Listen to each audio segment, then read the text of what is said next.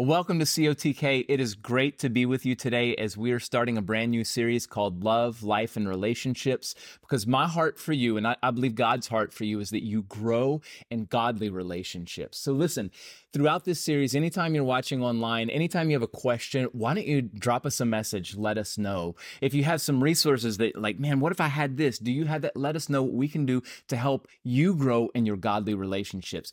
So today I'm going to be sharing briefly, and then I'm going to bring my lovely wife in, and we're going to answer some questions. Some of them are scripted and some of them are not. So excited about that. But let's just jump in right away because the title of today's message is Why Do I Even Need You? If you've ever been in any type of relationship that lasted at all and had any depth to it, you probably found yourself at the place of frustration where you're like, I don't even think I can do this well because it's stressful. Have you ever been in that situation? I imagine probably have. Even in divine relationships, I can speak from the place of marriage where marriage can be trying, can be amazing and wonderful. But I want you to know that godly relationships are worth fighting for. It's really naive to think that we're not going to have conflict in relationships.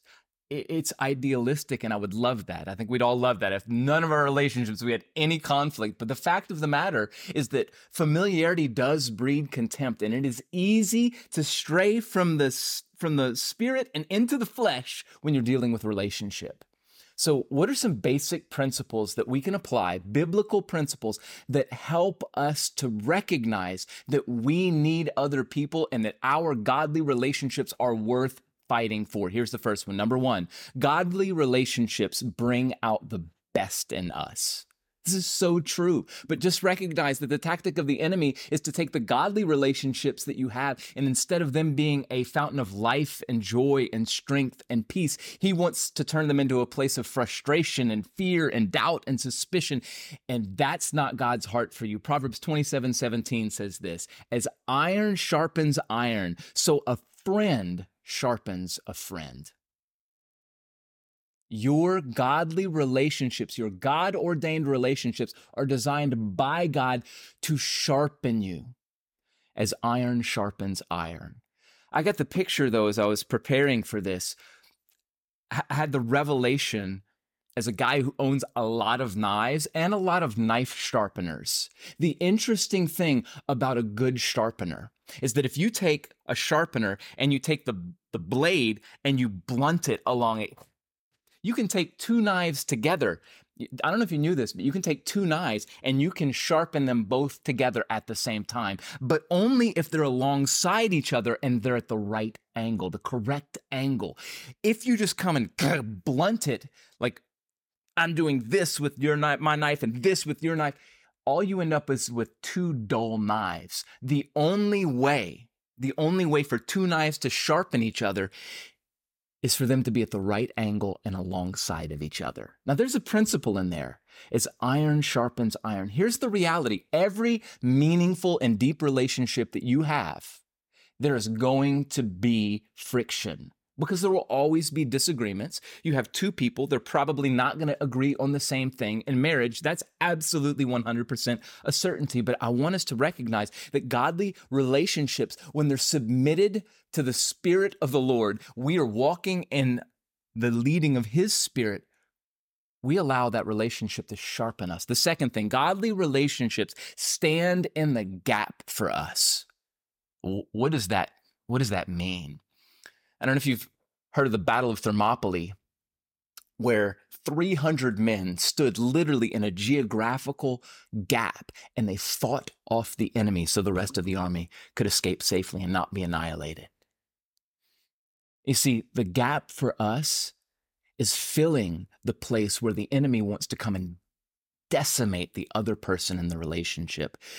Godly relationships stand in the gap for us. In 1 Samuel 23, verses 15 and 16, David was at the end of his rope. He was exhausted. He was worn out. He had been chased by Saul relentlessly. He and his 600 men were exhausted.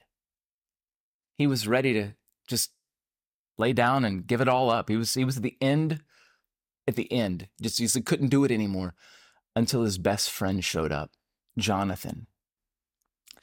And it says this in verse 14 of 1 Samuel 23, David stayed in the strongholds of the wilderness in the county of Ziph. Saul hunted him day after day, but God didn't let Saul find him.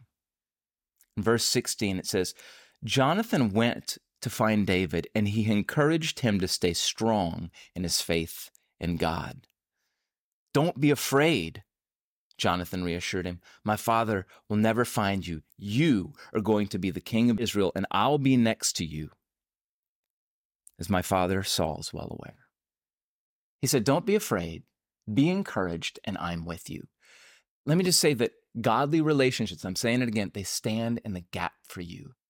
Have you ever been in a relationship where there are gaps? What do you do in that relationship where there's a gap? There's a place where the enemy is flooding through, that nobody is standing there. Maybe that's been you, that you've stepped out of a place of safety and security in your heart and the relationship, and you've given a gap for the enemy. How do we close that back? 4 quick, simple things. Here's the first thing. Gaps happen because trust is broken. I want you to see that a gap happens because trust is broken. You're guarding your heart, so you step out of the place where you're protecting. What do we can do? Here's the first thing. Number 1, choose feeling over faking. In other words, don't fake like everything is all right. Deal with the issue. Deal with the issue. James 4:17 says this, to the one who knows the right thing to do and does not do it, to him it is sin. How does that relate to choosing feeling like, yeah, this hurts, this is not fun, over faking like everything's okay? It's okay to feel that, but you have to act in the right manner and speak your heart and say, hey, this hurt me. I got to fix this. You don't fake it. You choose to recognize that your feelings are there and they matter, and you speak the truth in love. You deal with the issue. Second thing, gaps happen. How do we fix it? Choose forgiveness over bitterness. It is easy to become bitter. When you are wrong, when you are hurt, when someone has done something that is offensive and painful to you, it is very easy to harbor a seed of unforgiveness, but left unchecked, it turns into bitterness. Hebrews 12:15 says this, look after each other. Watch out that no poisonous root of bitterness grows up. You'll either be bitter or you'll release the other person. Are you going to release the other person from their wrong? Are you going to forgive them, which is an act of the will, and choose to release them, to let them go? That's how you deal with bitterness. You release the wrong. Are you going to be bitter or are you going to be better? It's really the I that makes the difference. And I've got to choose when there's a gap in my relationship, choose to release the wrong, choose forgiveness over unforgiveness. Here's the third thing. You have to choose trust over suspicion. Choose to trust. Believe the best about the other person. Think the best about the other person. Let me just say, the tactic of the enemy is to get you in a cycle of when you have been wronged, when you have been hurt, when a gap opens up in your heart and in the relationship, for you to believe the worst. Don't do it. You believe the best about the other person. 1 Corinthians 13:7. This is the love chapter. The Amplified Version says this. It says, love bears all things, regardless of what comes. It believes all things, looking for the best in each one. It hopes all things, remaining steadfast during difficult times. It endures all things without weakening. Choose trust. I'm going to trust them. I'm going to believe the best. I'm going to think the best. I'm going to speak the best. Let me just remind you that your words are a tremendous indicator of what's going on in your heart. I don't want you to have gaps in your relationships and gaps in your heart. Fill it with the very Spirit of God and be Spirit-led. Choose feeling over faking, forgiveness over unforgiveness, trust over suspicion. And the fourth one, choose healing over hurting. Remember, the goal of the relationship is health. You will be wounded in relationships, period, because no one's perfect. But the goal is health. God's heart for you is that you can walk in his healing mercy and grace. The goal's health. So you have to choose healing over being hurt. What's that look like? James 5:16. Confess your sins to each other so that you may be healed. The earnest prayer of a righteous person has great power. Are you confessing your sins? In other words, when there's a wound there, are you saying, okay, remember, feeling over faking, this is what's going on, but I think here's my wrong. See, it's God that gives us forgiveness, but he uses people to bring us to the place of healing. Confess your sins. Where are your shortcomings? Yes, you've been hurt and wounded, and perhaps that other person was a legitimate wrong, but you're not perfect either.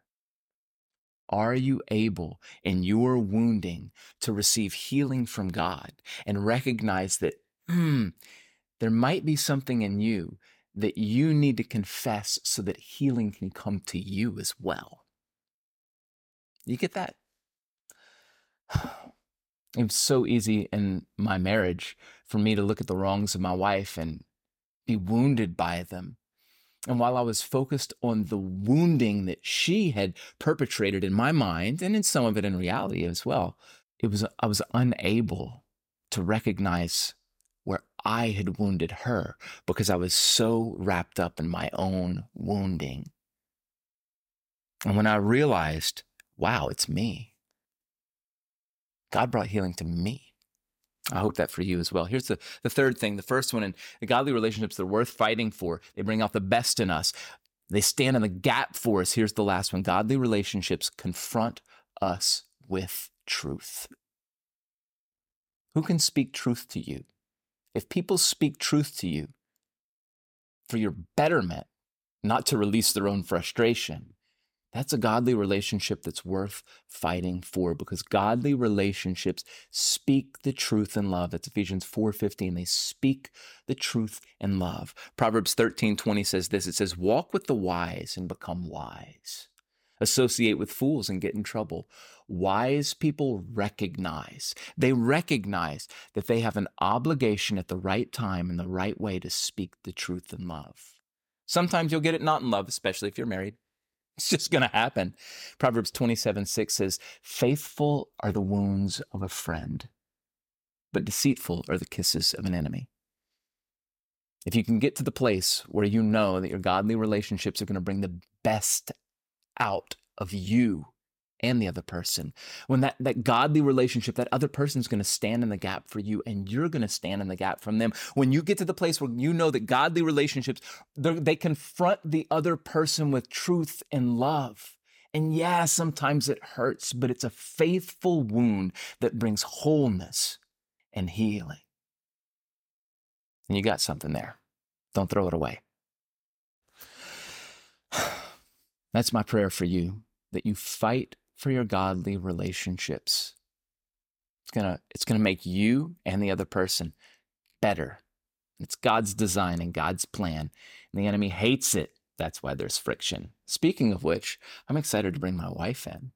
So let's pray, and then we get a little Q&A with my wife and myself. Father, I just pray that we always stand for the godly relationships that you've put in our life. And we don't let the tactic of the enemy to bring division to be a tactic that wrecks our lives and ruins our relationships. Lord, I just pray that we can see that you created godly relationships to sharpen us, to bring us to the place where we're operating in our best, where we have people that we're standing in the gap for, and they're standing in the gap for us, Lord, and that we are speaking the truth in love, knowing that that is what grows us up in you.